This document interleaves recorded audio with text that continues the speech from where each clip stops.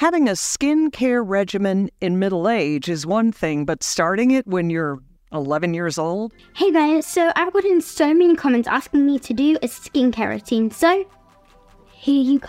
First, I'm going to use this, hydration moisturizing face spray. Oh, and that's just one of a number of products. Young girls these days are buying up expensive beauty products, even if they really don't need them.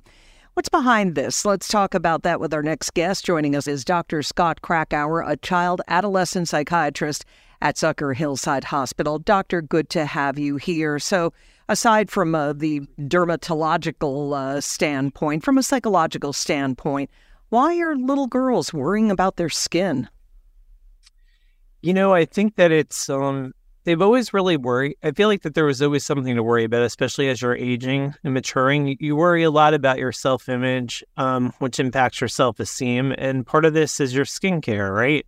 All those things sort of weigh in. I think what the difference now is that now with the boom or blossom of social media, it's become increasingly more, we should say, like out of control, sort of, where that it's almost like that they're looking online and it's sort of for these solutions, and these solutions aren't necessarily the right ones. Right. So they might see the images of the social media influencer, that little girl I just played a clip of, and feel like, oh, maybe I should do that. Is there any danger, any harm in doing that?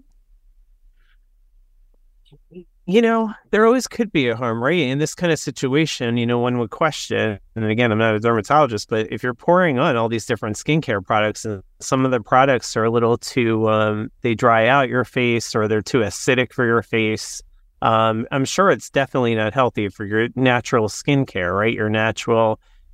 Your skin has a natural lining on it, and some of those natural oils, we should say, might be washed away or might be dried out, or even in some ways may even almost, I wonder in question if some of these products would give you rashes or cause outbreaks. So you have to be very careful. Right. And aside from the medical, about the psychological, is it your sense that if a little girl starts worrying about cosmetics and skincare and such when she's 9, 10, 11 years old, is that setting her up sort of for a life of, I don't know, maybe too much focus on aesthetics?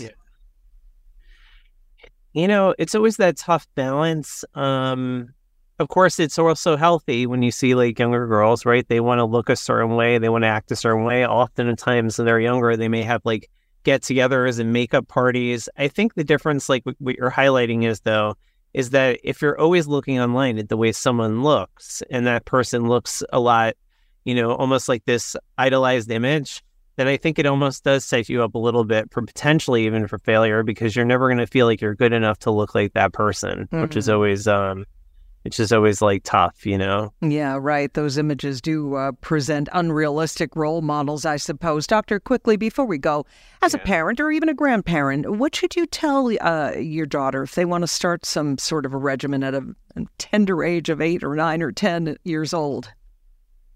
I always that's at least a young enough age where they're impressionable, where they can actually I like the idea of like parent involvement, like saying, well, why don't we go together to pick out something that might be good for your face? This way the parent has some type of, almost like some type of control over what's going on. Because obviously, you want to be supportive and you don't want to be the dismissive parent. But on the other hand, you want to have a little bit of input into what's happening.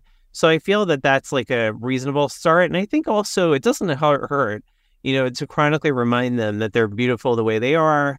They're beautiful inside and out, that they don't need this makeup to make them look nice. And you'd be surprised. These kind of almost affirmation statements go a long way, especially as a parent to your child.